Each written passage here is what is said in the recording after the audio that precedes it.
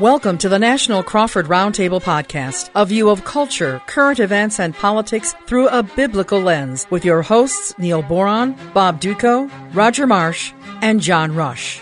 Today, the discussion centers on Israel, the U.S., and the body of Christ. And now let's join the conversation. Actually, it's our debut episode of this podcast. Myself, Bob Dutko, with Neil Boron, Roger Marsh, John Rush. Gentlemen, how are you? Good, Bob. I'm looking forward to this. This is going to be a lot of fun. It's going to be really informative. And I'm thinking to myself, it kind of reminds me a little bit of The View. I mean, it's scary, four guys sitting around talking. Well, hey, do we want to rock, scissors, paper? Who gets to be Whoopi? Who gets to be Joy Behar? No thanks. You guys go first. That's fine. Yeah, right. Yeah, whatever. Whatever. Actually, there's three big things that separate us from the gals on The View. I'm thinking, number one, well, we're men. All right. Number two, we're believers in Christ. And number three, we're going to be not wrong about everything we talk about, pretty much. So, other than those three things, I would say it's just like the gals. Exactly. Right. Carbon copy. Yeah. Well, I'll tell you what, we're going to be talking about a lot of different issues on this podcast every week, this roundtable podcast. And there's a whole bunch of stuff going on in culture and news and politics and the body of Christ and many different issues that we're going to be exploring. And so this week, what we're going to talk about is Israel, specifically Israel, the United States, and the body of Christ. Because as you folks know, Israel's been very much in the news over the course of the last couple of weeks. You have this political thing going on with Congresswoman Rashida Tlaib, which, by the way, is from my state of Michigan, and Ilhan Omar being denied entrance into Israel. And then, of course, they hold this press conference earlier this week, and Rashida Tlaib is all teary-eyed about, she wanted to see her grandmother and such. And it's interesting to me to see the things that the media conveniently leaves out of this story. Like for example, Rashida Tlaib and Ilhan Omar, they were invited to go to Israel a couple of weeks ago with a delegation of over 70 United States congresspeople, and they chose not to go so that they could wait and go just by themselves last week on Friday. And it's clear that this was a propaganda move on their part. They wanted to stir up dissension against Israel, cause trouble over there, promote the boycott, divestment, and sanctions movement. So I think personally that Israel was right to say, no, we're not going to let you come in and do that. And then on top of this, for Rashida Tlaib to then use her grandmother as a political prop to try to say, well, I just want to come into Israel for humanitarian reasons to visit my 99-year-old grandmother. Personally, I think she had no intention of going over there. She was hoping that Israel would still say no. Then she'd be able to go to the media and say, look how cruel Israel is. They won't even let me visit my dying grandmother. But Israel didn't take the bait. They said, yeah, sure, you can come in and visit your grandmother as long as you agree not to do all your boycotting stuff. And then she said, never mind. So to me, there's a lot of dirty, nasty politics playing into this whole thing. But frankly, I support Israel's decision not to let them come in and push a bunch of anti-Israel propaganda. I just kind of want to throw it out on the table to everybody. I absolutely agree, Bob, with what you're saying, especially because there's such a lack of precedent here for Israel to do something like this unjustly. I mean, the reality is you've got a woman here. Well, all of the Congress people who came, as you duly noted a couple of weeks before, 70 plus, Republicans and Democrats alike, all of them had to submit kind of an itinerary. This is where we're going to go. We're going to meet with delegates of the Knesset and everything like that. There was nothing in the Omar or Tlaib documentation, dossiers, if you will, that even indicated grandma at the first point. They weren't going to meet with the members of the Knesset. It was purely political. Everyone knew it. So why the American media takes the bait and says, these poor women, they're being discriminated against, and this is so terrible and so horrible. It really doesn't take more than 3 clicks on your computer to figure out what's really going on here, as you've duly noted. Right. Oh, I know. And you think about it, too. She even, in their itinerary, said that it was Palestine that they were visiting. They didn't even say they were visiting Israel. It was Palestine, which, of course, is kind of the wink, wink language that the people use who say that they don't believe Israel should have a right to exist. So, to me, this was pretty transparent what they were trying to pull off. And Roger, I know you were alluding to this, but keep in mind, and I think it's something that we as Christians need to realize on an ongoing basis, is the news media has an agenda. They are literally, and this is proven, they are literally controlled and run by the left. Every single thing they want the public to know, I believe, is filtered through the media in a very purposeful manner. And we all know that. And I think it's our duty to make sure that other people know that. So as they're talking around the water cooler throughout the day, they've got the ability to have, armed, if you would, with the right information so they can counter some of what the news media is talking about. Right. No, I'll tell you, I could not agree more, which is really troubling if you think about it, because these women, it's not just that they support the BDS movement. I mean, think about how anti-Semitic their comments have been. Both of them believe that Israel shouldn't even exist, doesn't even have a right to exist.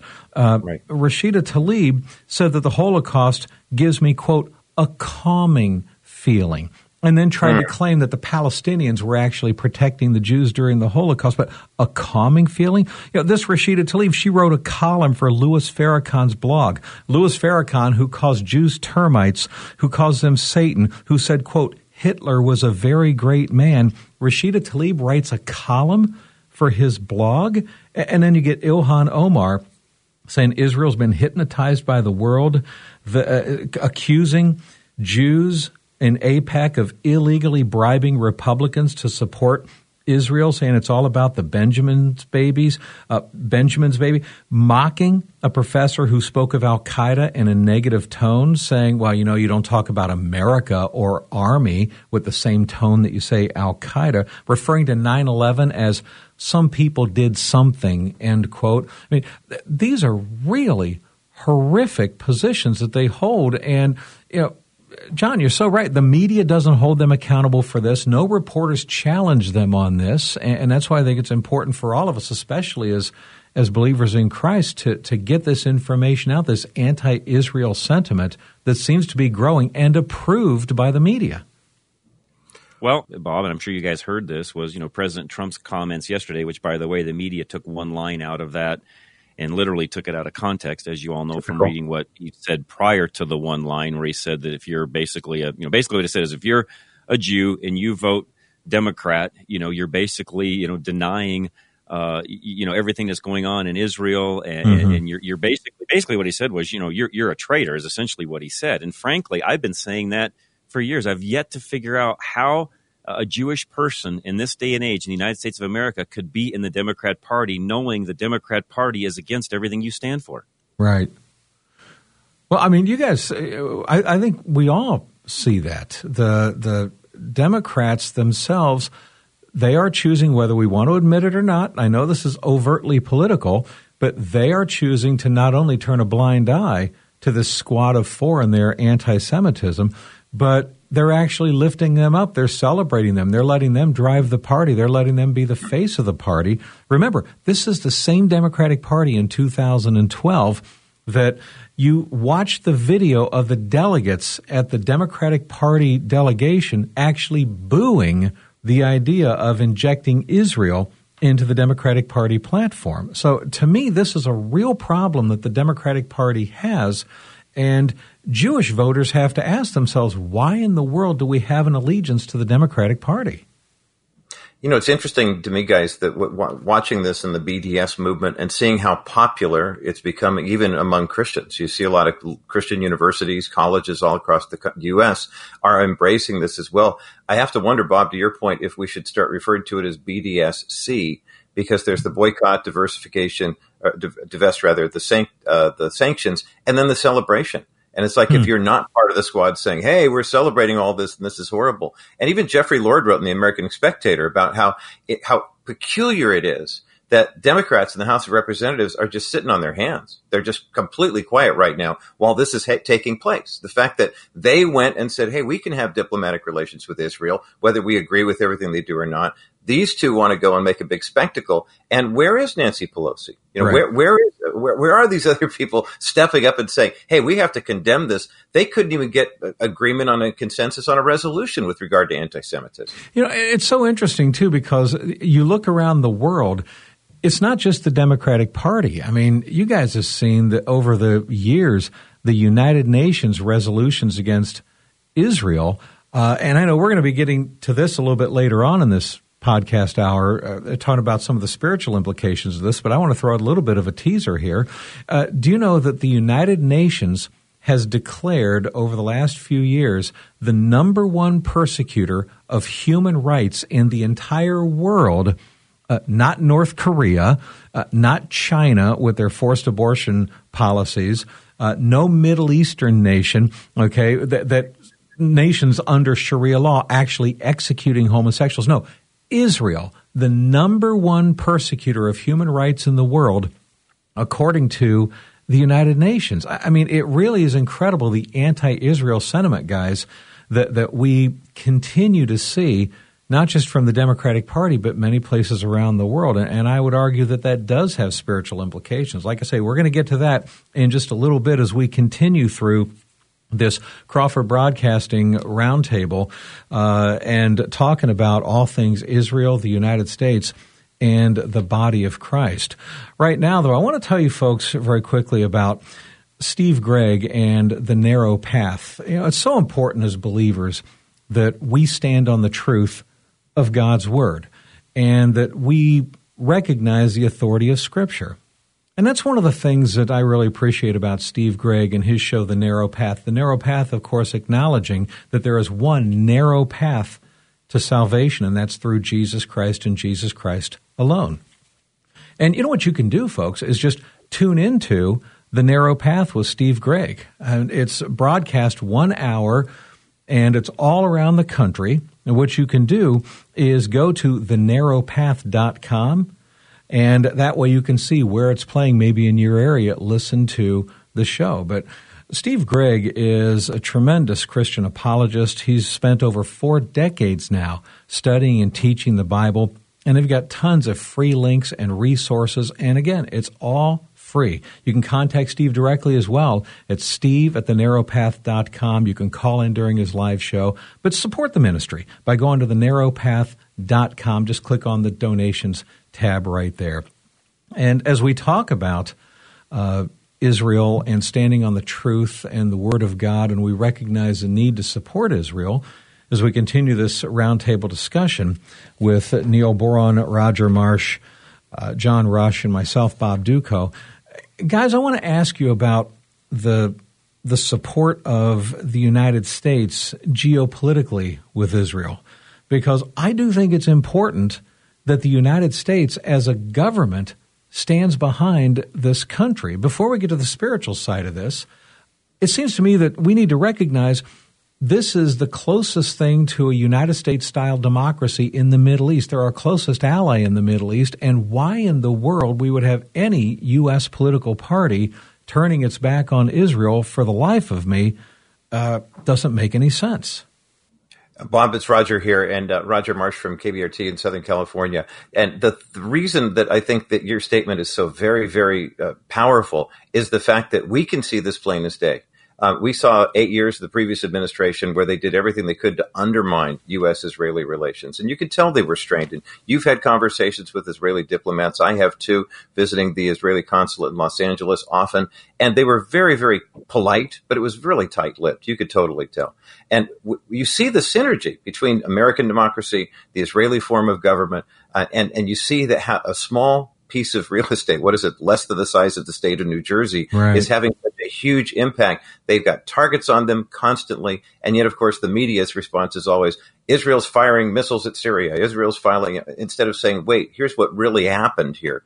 We can see it. And from a political standpoint, I think there are enough members in Congress now that see it. The recent example with Rashida Tlaib and Ilhan Omar is kind of a blip in the radar. I mean, in terms of what's really going on. And yet this is the great divide that we're trying to counter here with the National Crawford Roundtable, and the four of us getting together each week on this podcast is having a conversation that says, look, this is really plain as day. And you can see the relief, the exultation in Prime Minister Netanyahu's face when the movement was made to move the embassy, from Tel Aviv to Jerusalem and say, this is the rightful place to be. You can sense it. You can feel it. And there's something about, there's kind of this shalom that happens when you see the U.S. and Israel really working together as allies. Right. So geopolitically, it makes perfect. I mean, we'll get to the spiritual part too, but the geopolitical sense, I think that puts smiles on faces everywhere, and not just because it's politically expedient. It's tough for Netanyahu to have us as an ally sometimes. Yeah, it is. I mean, John and Neil, your thoughts on just the significance of the alliance between Israel and the United States, because Israel needs to know they can depend on the United States to have their back. I think that this is critical. They're in a very dangerous position. Iran doesn't think that they should even exist. From KLZ in Denver. And no, Bob, you're 100% correct. I've been to Israel before on, tours and have, just experienced the land firsthand. And I will tell you that it is, and we all know this, it is the peacekeeping country in the entire Middle East, and frankly, probably part of Africa and Europe, if you really want to get down to it. I mean, they really are our peacekeepers over there. It's like having, us on Hawaii in guarding the Pacific. Literally, they are our eyes, ears, and feet, if you would. They're the ones that are really keeping the peace in the Middle East. So, aside from all of the religious things, that we'll get into in theology, we'll get into later, when it comes to just the physicality of things and what they do in that entire area, and they're a dot on the map, literally. And if you look at them in relation to the rest of the countries, which tells you, frankly, I believe, God's hand is very much upon them, very much like it is here in the United States, for them to be able to keep the peace with the size of country that they are. Granted, it's because of our support of that, and we need to continue on with that. So frankly, we can keep the peace there. And it's not that peaceful at times, but without them, what would it look like? Right.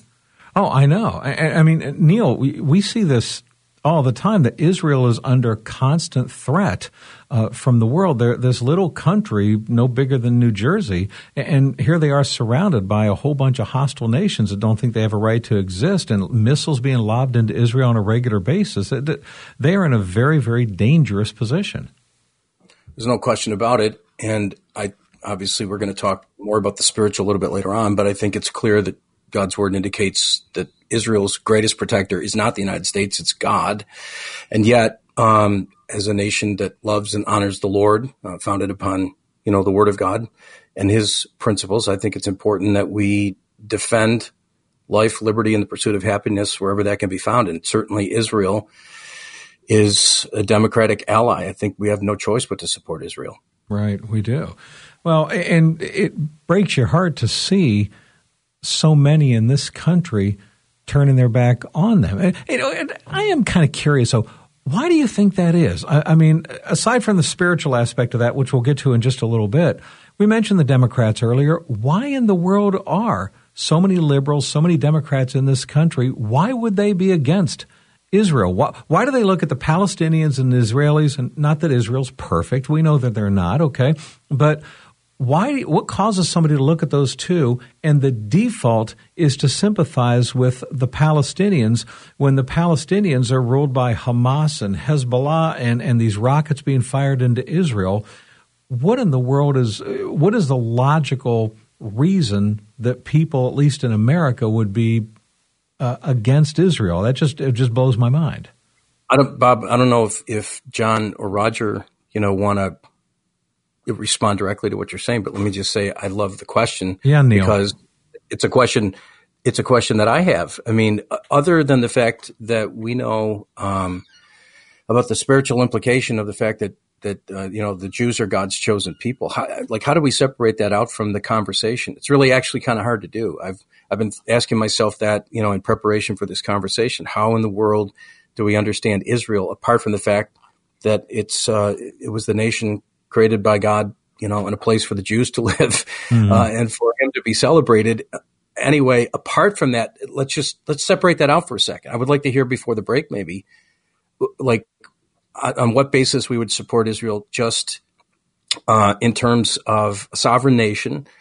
So that's the question. As a sovereign nation or a democratic state, what are the reasons? And maybe we can get into that at some point in the second half, I guess. But it's an interesting conversation. I've certainly been fascinated listening to what you guys have to say about this. But I want to take just a second here to thank one of our programming partners that has been such a great blessing to us. And, so many people have been told how much they've grown through the teaching ministry of Pastor Alistair Begg on Truth for Life, and what an impact this ministry has made over the years. Alistair Begg, with his unmistakable voice, faithfully proclaims God's truth each day so lives like yours and mine can be transformed.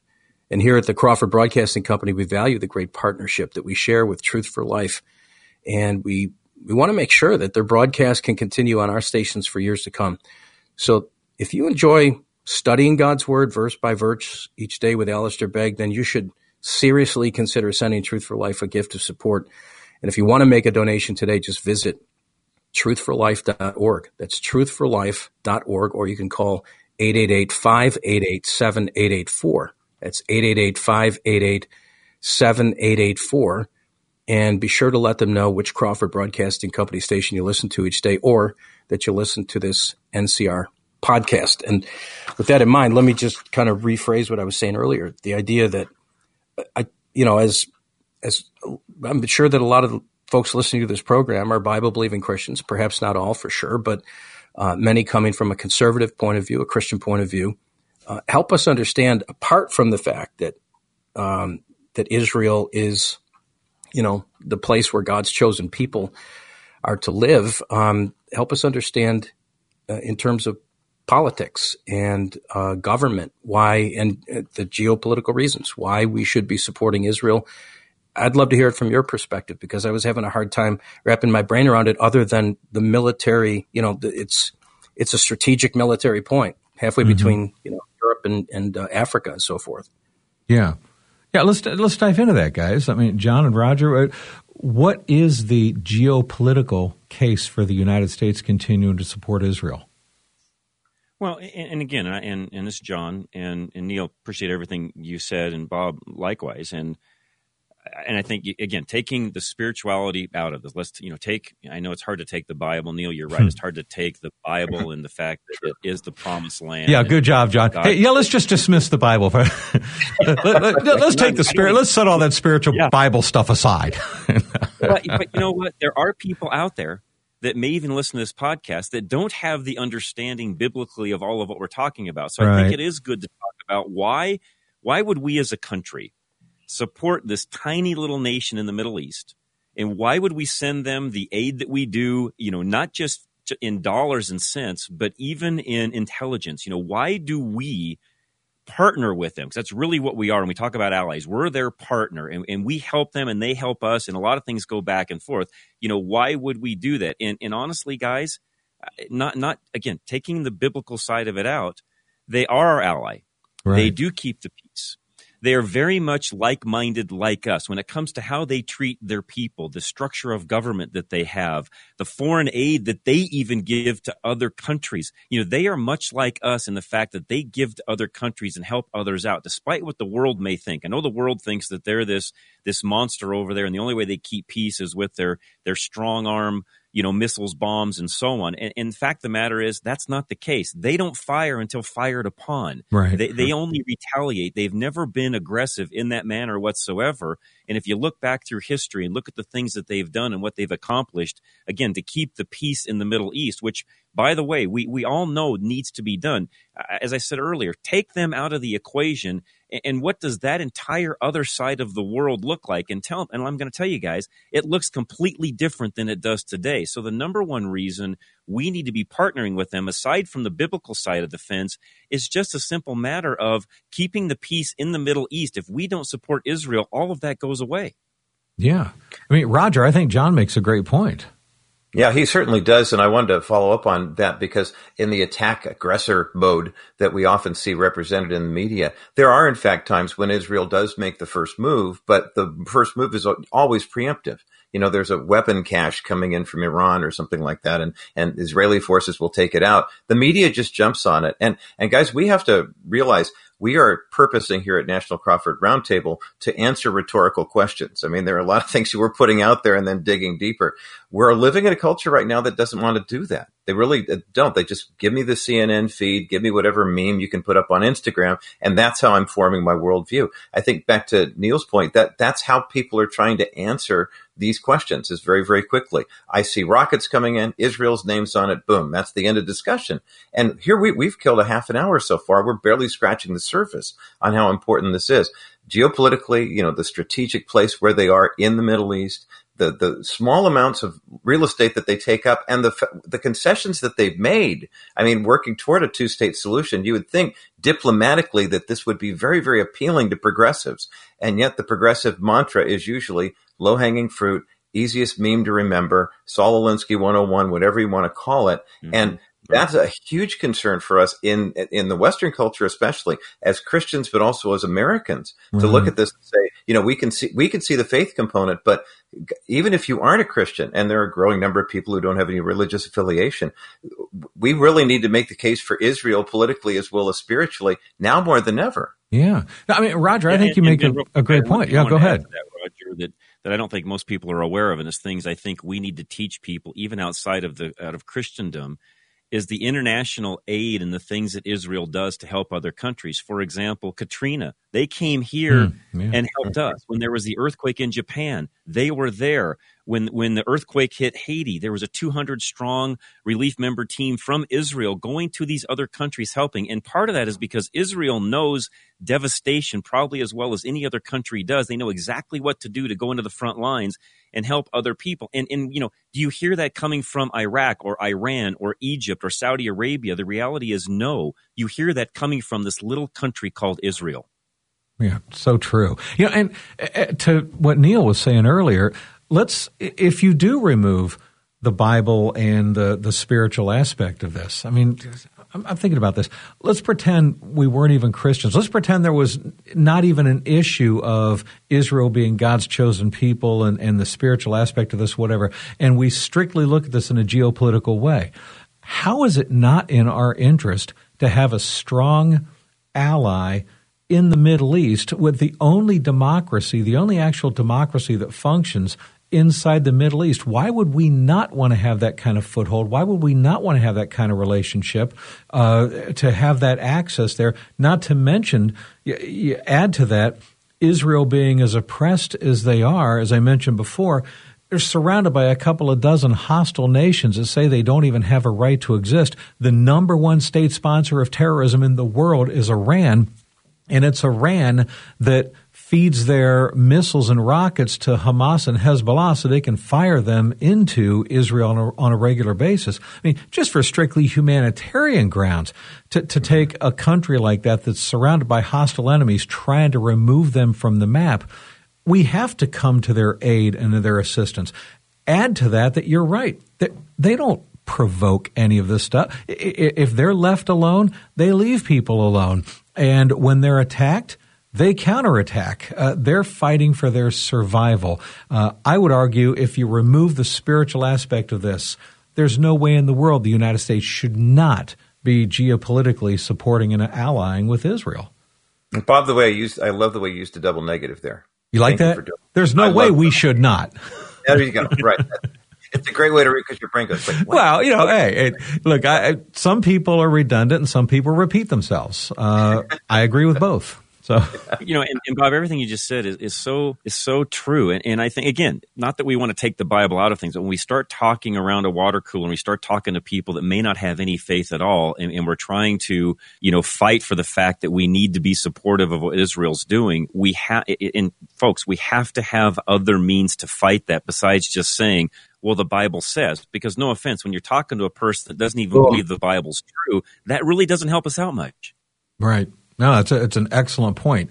And we do need to talk about the spiritual implications of this too. So yeah, that is so true. And so when we look geopolitically at what's going on with Israel, it just, to me, makes perfect sense that the United States must continue to be behind this nation. And Israel needs to know that the United States has their back too, quite frankly, because when we look at the danger that they're facing, That's one of the things I think Israel realizes, that if the United States is our big brother that we can depend on, it's going to give them a lot more security.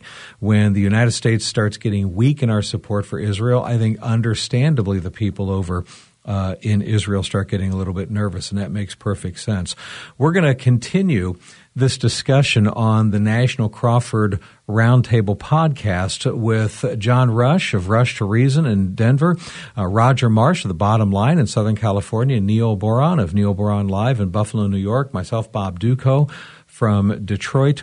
We're going to continue this for the second half hour of this discussion. We're going to move into the spiritual issues and implications of this. We're also going to talk about the move of Jews, not just in Israel, but around the world, accepting Jesus Christ. So if you want to listen to the second half of this discussion of the National Crawford Roundtable podcast, here's what you do. Get it at Apple Podcast, Stitcher, or wherever you get your podcast from. You can find it online also at crawfordbroadcasting.com.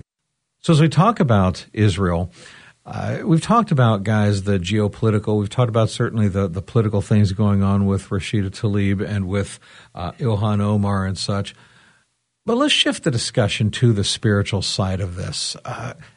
I look at Israel and I think to myself, if you're an atheist, you have to be asking yourself, how can it be that this tiny little strip of land, as we mentioned, no bigger than New Jersey, is the epicenter of all this kind of worldwide strife and angst and these big bullseyes on it?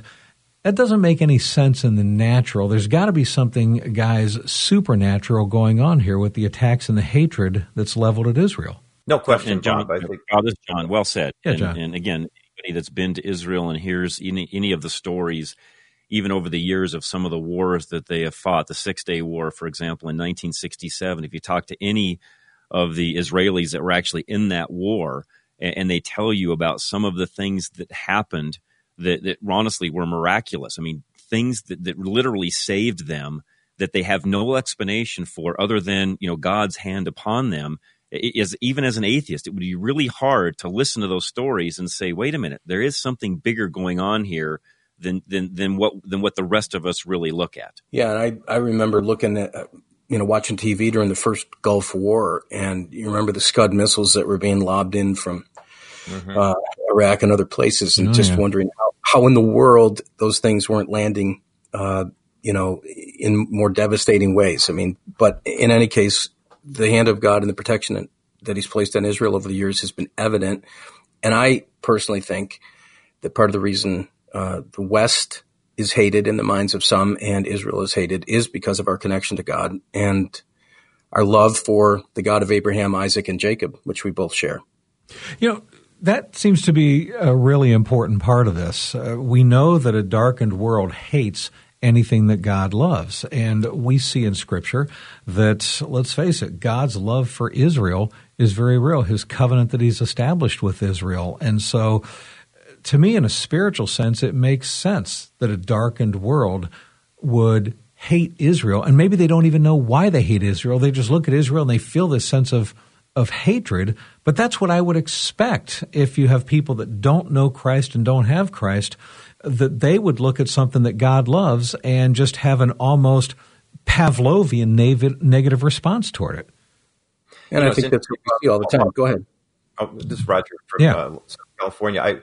Bob, as you were mentioning that, I was thinking about, we're talking about the spiritual significance. Should Christians be supporting Israel spiritually, and how could we not? Kind of the double negative once again. But I realized that, even the smallest spark of light will overcome darkness.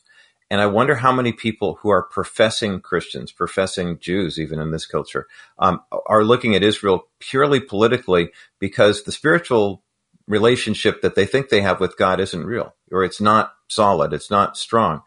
How could someone who's a completely born again, life transformed, washed in the blood believer look at Israel and not see God's hand all over that country, that nation, that system? And yet, how many people in our culture today are professing Christians? What is it? 70% of Americans say they believe in God. I mean, even with the decline in denominational attendance at churches, there's still an overwhelming majority of Americans profess faith in Christ. I'm not saying this should be a litmus test, but perhaps it is a litmus test of sorts. Right. Well, I think it's a fair question for people to ask themselves. If they profess to be a believer in Christ and you hate Israel or you have negative views of Israel, what's driving that? I mean, why is that? Is it because you're expecting perfection from them? That doesn't make sense, because guess what? We're all God's children, and we're certainly not perfect. So do you hate us? I don't think you should. So we're going to hate Israel because they're flawed as well? No, there's got to be a spiritual reason behind it. Well, and Bob, I think a lot of this, John, I think a lot of it is like anything else, lack of education in the pulpit, lack of education in letting people understand that, our Judean Christian roots are just that. They come from the Jews. And I think most Christians that aren't aware of what we're talking about just have not been schooled or educated in the fact that had it not been for Christ, who everybody forgets was not this white, was not this white guy. Wait, he wasn't Brad Pitt? He wasn't Ted Nugent? Bruce Marciano. That's who he is. Bruce Marciano. Oh, that's what it is. Okay. Christ was as much a Jew as I am a white Anglo-American. I mean, the reality is he was Jew through and through. And there's times where I feel like we in the United States and especially we in the church tend to whitenize, if you would, Christ. We tend to make him this white guy. And the reality is he wasn't. In fact, all of our faith, everything that we now have as far as salvation is concerned, came through the Jewish nation. And we need to remember that. And that's the part of this that is hard to explain to the rest of the world who has no belief in Christ or belief in God at all. But the reality for us as Christians is we have to realize that our foundation of our faith comes from the Jews. Right. Boy, that is such an important point, which makes you wonder about the anti-Semitism that goes on around the world as well, because you're so right. Jesus was not some white guy. Okay, Jesus was Jewish, and it to me it just really exposes the absurdity even of anti-Semitism and racism in general. Quite frankly, we get to heaven and they're like, really? We were making such a big issue out of the melanin levels in people's skin when really we're all made in the image and likeness of God. That's right.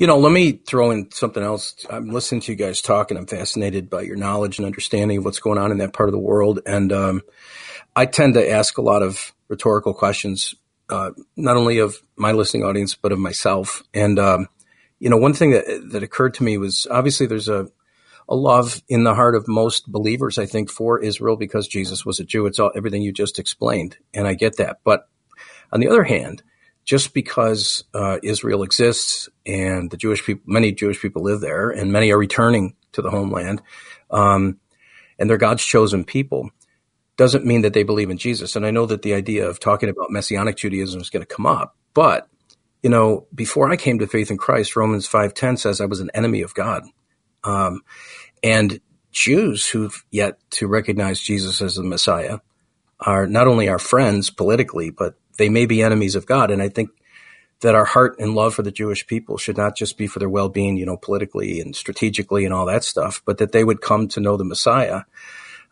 because that actually stands between us and traditional Jews. And we share something deeply in common with anybody who would be a Messianic Jewish believer. But I believe that God's protection of the Jewish people and his blessing upon them is because he loves them and he has chosen them for a specific purpose, none of the least of which is to bring forth the Messiah. But I just wondered, you guys, has it ever crossed your mind that in our love and care for Israel I'm sure it has, by the way, it's also a rhetorical question, but I'm just wondering, maybe we can talk about it here in just a couple of minutes, but, in more depth, but I'm just curious about the idea of reaching Israel and how much that needs to come into play in our conversation about protecting Israel. Mm-hmm. I think that's a wise observation, Neil, especially when you consider the fact that there are a couple of different layers to a lot of Jews and their Judaism. Author Brock Lurie and I had a conversation about this. He has a book called Atheism Kills, and it's the dangers of a world without God and a cause for hope. And he talked about being an atheist for a season, but his parents still consider him Jewish because they saw their Judaism as cultural. So there's the cultural conversion, and then, of course, there's the spiritual conversion. And I think that that's essential for us to keep in the conversation as we're talking about an issue like, should Christians support Israel geopolitically, and should we support Israel spiritually? As we talk about should Christians support Israel spiritually, I admire people who of the Jewish tradition and also people of other who come from areas where different faith expressions are more common. And when they come to Christ, it's just really remarkable to see what they can do. It's been more than 30 years since Dr. Michael Youssef realized his dream and founded a global ministry called Leading the Way. And the mission is to equip saints and seek the lost. And having an Egyptian background, an Australian, California education, and now being headquartered in the Southeast, he is literally leading the way for people living in spiritual darkness to discover the light of Christ. And Leading the Way is a great partner with Crawford Broadcasting Company stations all across the country. It's an outreach that begins with the proclamation of God's word. The foundation of his ministry, it's passionate and it's uncompromising biblical teaching. Leading the Way reaches out to help listeners grow in their faith through ongoing discipleship, personal evangelism, and it's a holistic outreach. I mean, it's designed to really not only just effectively reach the lost, but also to equip and strengthen the church to stand strong and advance the gospel in today's world.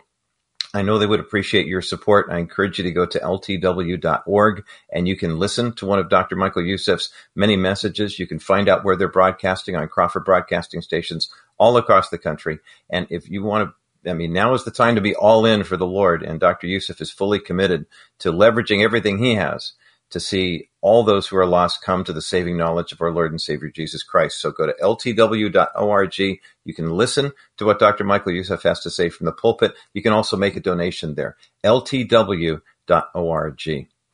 He's a great voice for speaking into this issue of, what does it mean to come out of a land that's historically one, culture like Muslim and the Islamic faith and say, hey, now, Christianity is the dominant force in my life too.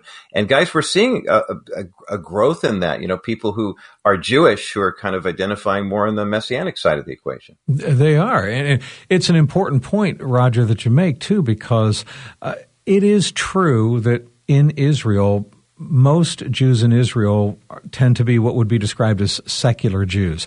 There are a lot of them that are more Orthodox, but there is this growing movement of Messianic Judaism in Israel as well as around the world. And let's be honest, Jesus, when he said, I am the way, the truth, and life, no one comes to the Father but by me. He who does not have the Son does not have the Father.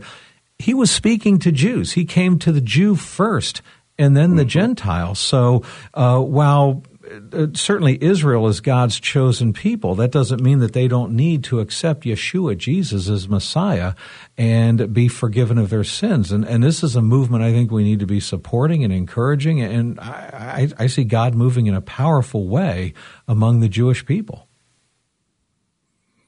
I agree with you 100%. And I don't mean to belabor the point, but when I was thinking about that earlier, that there's almost a glamorization. I think I used the term before, but of the idea that, well, hey, Israel is the home of God's chosen people, so let's just support them. But let's also pray for the salvation of the Jewish people in Israel or Amen. Wherever they may be in the world, because apart from Christ, they're lost forever. They may be our allies politically, but like you and I before faith in Christ, enemies of God spiritually. And that's like a hard word because it almost seems like I'm saying something against Israel. I'm not. I'm saying something pro-Jesus, that he came to seek and to save the lost, and all of us are lost until we come to know him. So anyway, It's a point I wanted to make and something that was kind of rolling around my brain when I knew we'd be talking about this. Isn't there a perception, though, that, and it seems to exist so strong, that if you're Jewish and you accept Jesus, Yeshua, as Messiah, that somehow you stop being a Jew and now you're Christian, so Jew and Christian are like oil and water. You can't mix the two. And I'm thinking, wait a minute here. If a Jew accepts Jesus, they are now a completed Jew. It's not like they stop being a Jew. It's just they're now forgiven of their sins. They're washed clean, and they've fully completed what Jesus called them to do. I've always argued that a Jew accepting Jesus as Messiah is about the most Jewish thing that they can do. Last time I checked, Jesus' disciples didn't stop being Jews. Mm-hmm. Right. Well said. I actually had a friend in college who it was a young woman from Long Island who came to Boston University where I was studying, accepted Christ through a ministry called the Navigators. Some of you are probably familiar with it, and began to grow in her relationship with Christ. But her parents actually came and essentially abducted her from school to take her home to have her, deprogrammed, believing that she had gotten involved in a cult. Others in other parts of the world, including here in the U.S., have experienced almost a sense where the family has considered them dead to the family because they dared to believe in Jesus. And yet, Bob, I agree with you 100% that a Jew who's put their faith in Christ is, in fact, a completed Jew. Right. Neil, to your point, and guys, if you had a chance to have a conversation with Jonathan Bernis from Jewish Voice Ministries, Jonathan has a testimony very similar to what Neil was talking about, how he became a Christian in college, and when he came home from school and shared with his parents what he'd found, they literally took him to a psychiatrist. And they put him in therapy because they thought there was something wrong with him. It was so bad. And Jonathan wrote a book that really kind of turned my eyes open to the severity of my lack of our Jewish heritage and knowledge thereof. It's called A Rabbi Looks at Jesus of Nazareth. And just, pointing out all of these issues, not to try to sell Jonathan's book, but rather the idea that there are many people in the body of Christ who look at, this and say, okay, you're right. To Neil's point, as long as the U.S. stands with Israel politically, we're good. Instead of realizing that it's not just a political issue, quite the, contrary, we want to see that political alliance still stay strong. But also, when it comes to faith in Christ, the people that we know who are Jewish who will kind of tolerate us to a certain extent, but they won't bend the knee now. They're going to bend the knee later. Right. Yeah. Well, go ahead. I was just going to say on a side note, I think we all need therapy too, but that's a different conversation. Well, stand in line for that one, pal. Mm-hmm. But it's interesting when Roger, when you're talking about Jews and accepting Jesus, and to the point that I was saying earlier about this perception that Jew and Christian, they're incompatible somehow, and they're really not. There are a lot of Messianic Jews who will tend to keep a lot of the Jewish customs and traditions. They'll be Sabbatarians. They'll still keep the feasts. They'll still follow the dietary rules and such. But these Messianic Jews will tell you they don't do that because they are placing themselves under the law and they feel that that's necessary for the atonement of their sins. They do that because of a culture and a heritage and a history and a connectedness to their Judaism. And so I don't think there's anything wrong with doing those in a traditional sense, but I would have a concern if any Messianic Jews were doing it because they still found it necessary for their salvation, atonement of sins. Then that's theologically wrong. That's a great point. We have a Messianic pastor on our staff with us. He's retired and he's part-time, and he does the visitations for the elderly in our congregation and also teaches a couple of Bible studies. So whenever we want to do a Bible study on Old Testament, we say, hey, Pastor Ron, this is right up your alley. Yeah. But every year during the holy season leading up to Easter, he does Passover Seders, and he does a Passover Seder presentation called Jesus and the Passover.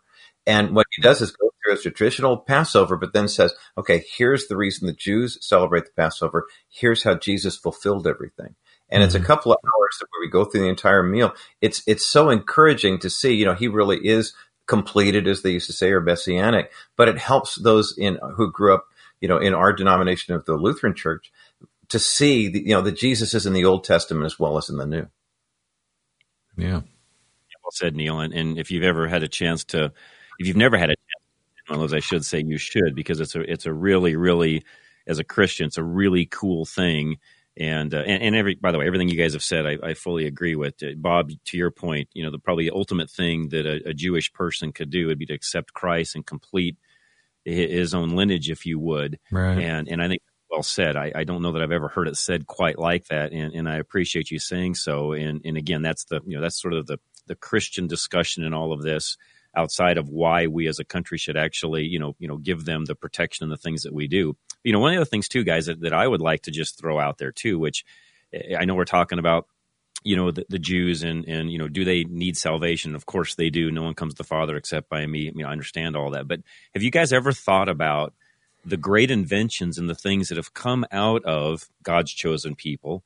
And in a way, I shouldn't say in a way, without them, you have to ask the question, would even all of us be here today? For example, nuclear weapons that ended, the war. Would we be here today without them? Speaking of all of this, one of the leaders when it comes to this particular topic that we've talked about for years is Dr. James Dobson. If you've never heard any of his commentaries or his program, and I can remember even as a young person, listening to them on the radio, Adventures in Odyssey and all of that. But Dr. James Dobson, he left a successful career in academia more than 4 decades ago. Since then, he's devoted himself fully to preserving and promoting the institution of the biblical family in America.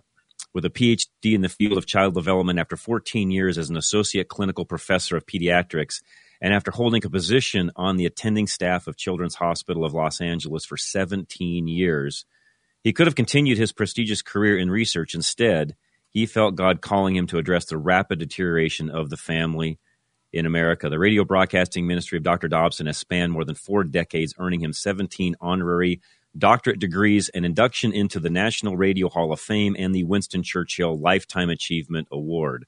Today, Dr. Dobson continues to champion marriage and parenthood through Family Talk. And to listen to that every weekday, go to drjamesdobson.org.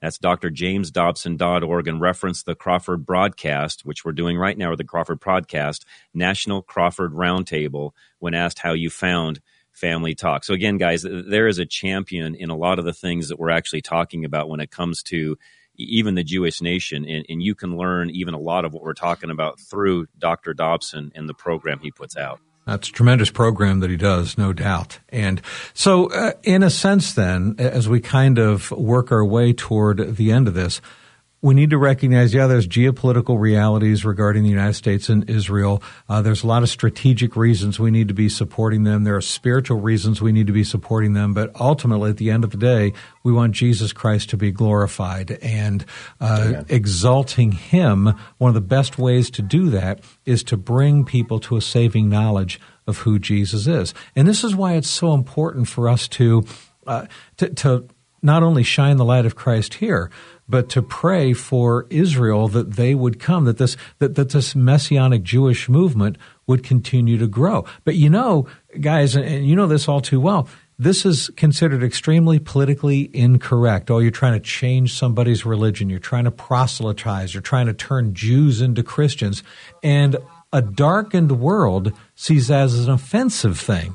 But that's actually what Jesus Christ himself was doing, trying to bring the Jewish people to him and then to the Gentiles. So we need to recognize this is going to be extremely unpopular, and we're going to be hated for trying to convince Jews to accept Yeshua, Jesus. And certainly Jews themselves who are Messianic, they're getting hammered by their friends, by their family, by their community as doing something horrible and evil. But that's the perspective of people that are in the darkness. You're 100% right, Bob. And by the way, that's probably why they hung him on a cross, yeah. aside from the part that it was God's plan. So I think we can expect some of the same kind of thing.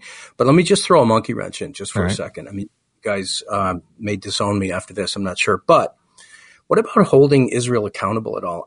Like, for instance, if we're giving a ton of financial support, military support, in many cases spiritual support, should we have a voice in things that are not consistent with who Jesus is? For instance, should we care about the abortion issue in Israel, gay rights issue in Israel, and it goes back to the word I mentioned earlier, the glamorization of Israel in the minds of like Western Christians. And I love Israel and I support Israel, and I believe our nation should support Israel. But just like Jesus, the one we're talking about, sometimes got after people for caring more about the speck in their eye, than the log, the speck in someone else's eye than the log that existed in their own. What about the accountability factor? And as believers who know and love Israel, should our prayer of concern be for their well-being in those areas as well, or just, the military and political partnership? Now, forget it. We just made you Joy Behar. Okay, thank you. Well, he did bring up the therapy thing. Oh, that is true. Actually, I think that is a really good point, and that is a fair point. God holds his people accountable. Jesus certainly rebuked those, even followers of his, who were doing things that were wrong. And I don't think there's anything wrong whatsoever with us, not only geopolitically, but spiritually as well, calling Israel to account for their shortcomings. I think we can walk and chew gum at the same time. We can do that. We can challenge them in areas where we believe that they are wrong, while at the same time loving them, praying for them, and encouraging them to come to Yeshua, Jesus as Messiah. Bob, I just want to jump in real quick and say one of the greatest gifts I think Christians can bring to the conversation, to the marketplace of ideas these days, is cognitive dissonance. Being able to hold two opinions like that to say, yes, we are loving and praying for the well-being of Israel on a spiritual level, on a political level. At the same time, part of that love is just as God disciplines his children. I mean, you see it in Hebrews, you see it in Proverbs. If he didn't love, he wouldn't discipline us. So the fact that we want to be loving Christians toward those in the Jewish community with the hope one day that God will call them into the faith, the idea here that we wouldn't, we just kind of turn a blind eye to gay rights in Israel and gay rights parades or whatever it is, one issue, it really isn't terribly loving on our part. Right. I agree. But cognitive dissonance, that's the word I'm going to take away from this conversation. I appreciate that. Whoever brought that up, who was that? It was Roger. Oh, hey, I should have known. Roger's the smartest among us. Yeah, he's the brainiac. We're all in his shadow. That's it. I can't not be the first guy. I don't know. Yeah, well, this is true.